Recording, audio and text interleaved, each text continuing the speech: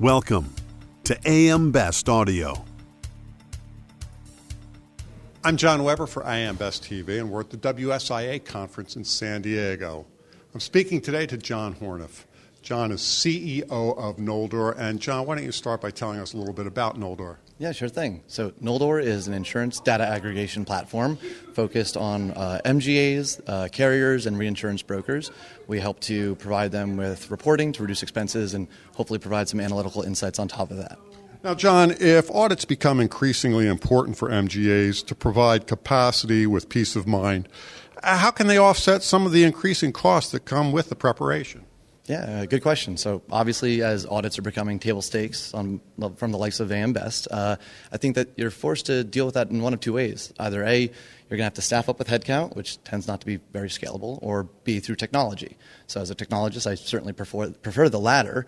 And I think that if you're able to do that well, you can actually help to not only drive down the costs associated with the audit, but also decrease the time it takes for it and the friction caused on the operations of the MGA.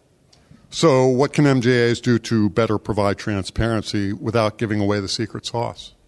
Another good question. So I guess as you're providing those audits, there's always a little bit of a concern, I think, over whether or not that's going to let the genie out of the bottle, so to speak. And I think that just comes down to making sure that you pick your partners well. So, for example, at Noldor, we go out of our way to make it clear the MGAs own their data. So if we're working with an MGA to provide them with analytical insights on drivers of loss ratio, and we may see some of their more proprietary fields or factors, ultimately it's up to them whether or not they want to share that in a board or a report or any other output for the different stakeholders that they work with. So I think it comes down to just picking your partners well. Now, John, given the compressed margins for MGAs in this market, who bears the cost of the increased transparency requirements for delegated underwriting authority enterprises? Yeah, another really good question. I'm sure that's the million-dollar question.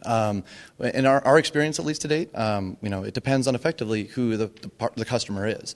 So if we're working with a carrier to help with bordereau ingestion, they typically bear that cost. If we're working with an MGA that wants those loss ratio insights, typically they'll incur some of those costs. Same story for a reinsurance broker looking to automate the generation of reinsurance submissions. I think in the long run, though, this begins to look a little bit more like the fintech world. So if you think to Mint.com, for example, Mint pays a company called Plaid for that data. Plaid doesn't charge JP Morgan for the data. It doesn't charge the end consumer. They're able to monetize effectively that data through the vendors that are needing access to it to provide their services. So I think 5-10 years out, hopefully, we get into a world where the data itself and the aggregation itself is commoditized, and you're able to monetize that through the service providers. Going to be interesting to see. I think so. Thank you. John Horneff, so glad you could join us today. It was a pleasure. Thank you. And from the WSIA conference in San Diego, I'm John Weber for AM Best TV.